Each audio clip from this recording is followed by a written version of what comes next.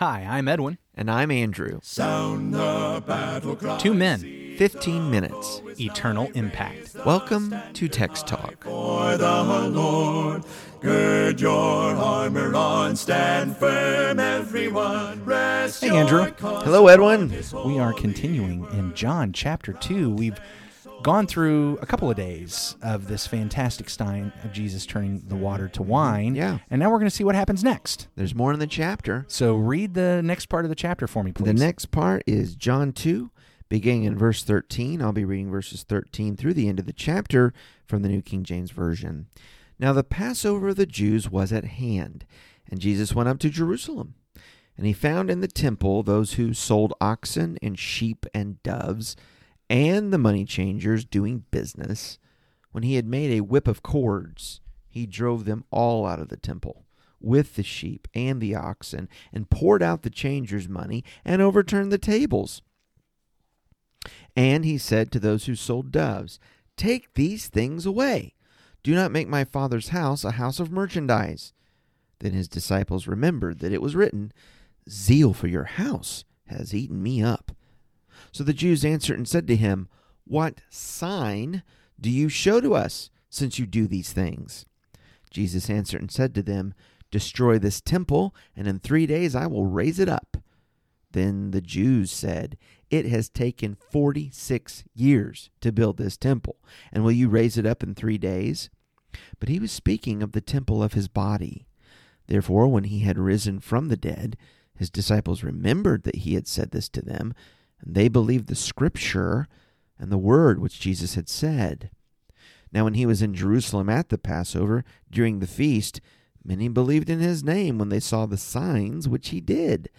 But Jesus did not commit himself to them, because he knew all men, and had no need that anyone should testify of man, for he knew what was in man. Jesus turns the water to wine, and as John tells the story, the next thing that happens is it's at the time of the Passover feast, so he heads to Jerusalem, and we're expecting some amazing things. So think about this. Wow. Go ahead. Well, no, I am thinking about it, and we do have a juxtaposition, okay? We were noticing small family wedding, not a whole lot of people, actually witnesses to that miracle. Now we go to the temple complex at the Passover, huge public event, people coming from all over. So what he does now is going to be seen by multitudes. Seen by multitudes. Lots of people are going to be witnessing this one. And making that point, let me just jump to the end, because it does say in verse 23 that at the Passover feast, many believed when they saw the signs that he was doing. Yeah. He's apparently performing signs. Yes. That John has chosen not to tell us. He's apparently performing signs, which may explain why, when he cleanses the temple, the question is, what sign are you going to show us? Mm-hmm. He's been showing signs, and so they want one that justifies what's happened. We'll probably talk about that tomorrow. But he's performing signs, so there is there are some public things that the people and the crowds are seeing, and it's causing them to believe in him, to follow him, at least initially, to give some allegiance to him initially, though that's going to be up and down as we go through the book of John. But let's just think about this for a moment. Passover. John makes sure to let us know that this is at the Passover feast. Mm-hmm. Tell me about the Passover. What are we remembering in the Passover? Well, of course, we are remembering, for the Jews, we are remembering the beginning of their nation. Mm-hmm. That the Passover is the annual holiday and feast day that's going to mark the time when Moses led the Exodus. Boom.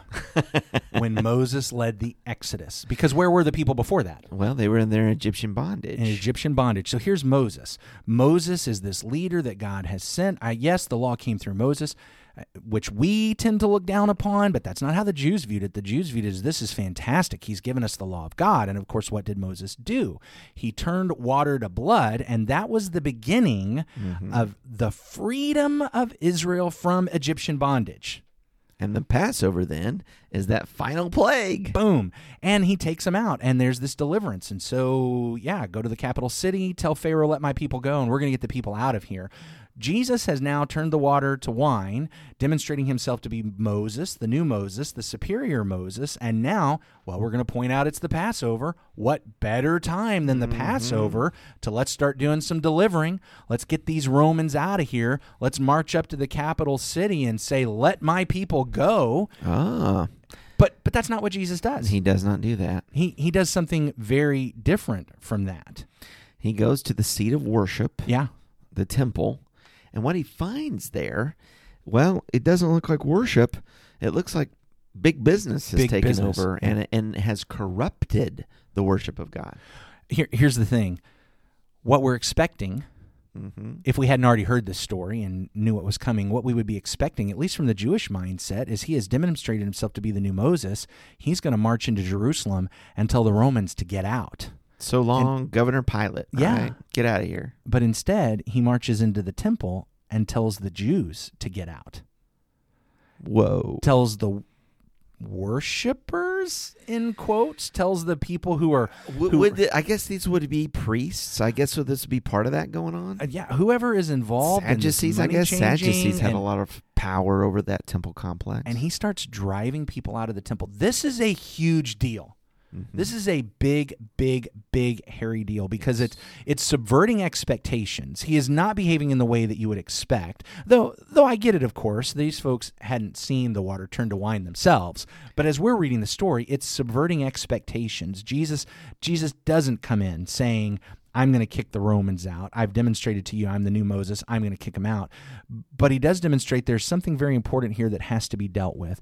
And that's the fact that my Father's house is being turned into this place of trade, this place of, like you said, big business. Well, and I'm thinking about how John tells the gospel differently, highlighting different events. You know, in the Synoptics, there's also the cleansing of the temple, but it's at the end of the earthly ministry. So my understanding of John is that he's telling us it started early on with this too. It's something that the Lord did twice in 3.5 years. So I tend to agree with that approach. Okay, well, I appreciate that. And so something they did, and he's going to go back and do it again. Where I'm going with this is when I'm reading the Synoptics, it seems like the hostility between Jesus and the religious leaders, it comes out more verbally. There's the teaching and the contrasting in his sermons, kind of going out against the religious leaders. But when John tells it, it is this action. I'm going to start at the temple, and I'm going to reclaim it for the Father, and that is going to spur on a lot of animosity between himself and the religious establishment. John highlights that there's something here that we should have expected, because David in Psalm 69 in verse 9, as he is lamenting whatever enemies are against him, says that part of what's going on there is zeal for your house has consumed me. And that's what we have here with Jesus, zeal for the house of God. John is highlighting to us that while Jesus is the new Moses, he's also the new David. The new David.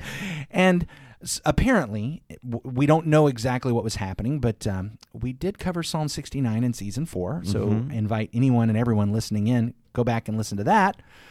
But in Psalm 69, apparently, as David was involved in the collection for the house of God, it must have been that his intensity, his purpose, there were some people making some accusations. Even in the psalm, it looks like some people are accusing him of theft and stealing, that you're so intense about this house that you're even behaving inappropriately. So it's not surprising at all that Jesus, being intensely concerned about his Father's house, is going to do things that people will believe are inappropriate. Yeah. And they will accuse him of being inappropriate, and they will attack him for that. He's doing these things, and it's zeal for the house of God. It's zeal for his Father's house, just like his father David had. And it really does seem inappropriate. I mean, this whole idea about money changing, where's that in the law of Moses, you know? It seems that a cottage industry has come up to say we need to have only appropriate monetary units to give offerings here at the temple. And, we're going to help you out as far as bringing your sacrifices. You've made a long journey. Wouldn't you like to have pre-qualified animals for sacrifice?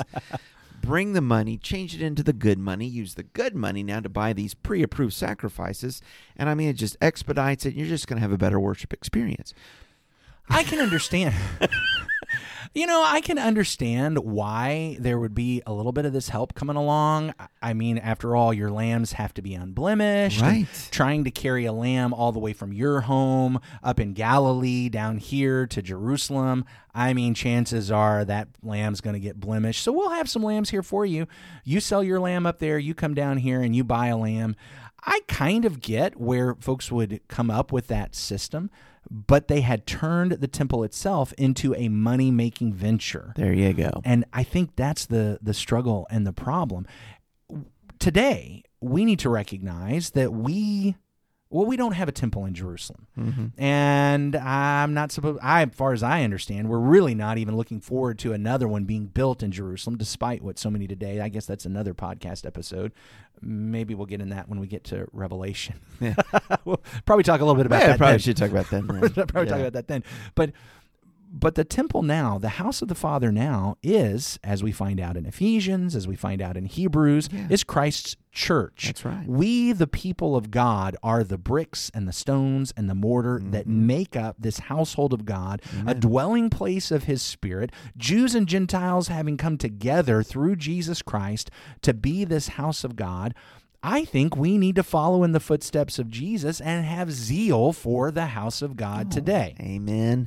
I think we need to have zeal for the house of God today. I think we need to take a lesson here to be very leery and even on guard against people who, perhaps with good intentions initially, may turn the faith, may turn the church into money-making ventures. Yeah, making merchandise of it. Because as a believer and as a genuine worshiper, I understand that there's money involved with that, okay? That there is free will offering and giving contribution and so forth. And because people have good hearts and they understand that money is a part of it, that makes them marks, for lack of a better word, for people who are unscrupulous, for people who are hypocrites, right, to take advantage. And we want to guard the people of God and honor the people of God in their financial sacrifice and in their giving. So there's a lesson to be taken here, and that the leadership of a church needs to be very, very mindful and very, very, I think, transparent about offerings. I think there's one lesson to take anyway, and to push against any type of corruption that may want to come along. Wherever money is, there's a temptation to corruption. Would you say that, okay, we're going to have this church that meets and gathers, and by the way, come to our facility. We're also going to have our coffee shop, and we're also going to have our bookstore, and we're also going to have our gym membership that you can pay for to be a part of this community. I have to tell you, you're right. I mean, there's churches making big business, and on one hand, it's like, what are they, just nickel and diming people to death? But they're creating businesses to say, won't this enhance your worship experience? I mean, I'm trying to draw the line. I get the fact that things cost money. And so if you've produced, and maybe, look, I'm wanting to be honest here because I'm a guy who's written some books, and they are in bookstores that are for sale. And if I'm doing something wrong, I want to know and back away from that. I recognize that when materials are produced, it costs money. Yeah. I recognize that if you're going to have a facility in which to meet, that's going to cost somebody money. All right, somebody's going to get paid for that. I don't think we're saying it's wrong for people to make money to build a facility that a church is going to meet in. No. But boy, there seems to be some line that ends up getting crossed, and we need to be really careful about it. And I think Jesus demonstrates that here, that if we're going to make merchandise of it, but then even just the broader point, we've got to have a zeal for the Father's house, that we want to make sure the Father's house is being and doing what it's supposed to be and doing. Absolutely. Absolutely. And that temptation for it to drift, I guess I'll just say that temptation is still alive and well today, and we see it going on today. And we want to push back against that. Yeah. Time for us to wrap up. Holy Father, thank you for your house. Thank you for letting us be a part of your house. Help us to be honest. Help us to be thoroughly honest with ourselves and take stock, and help us to have a zeal for your house that we would push as Jesus did, as David did, that we would maintain purity for your house, which is a house of prayer for all the nations. Father, we love you so much. Thank you for letting us be a part of your house. It's through your Son, Jesus, our King, we pray. Amen. Amen. Thanks for talking about the text with us today.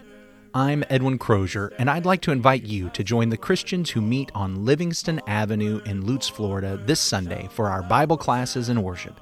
You can find out more at christiansmeethere.org. Check out our daily written devotional that goes along with today's episode.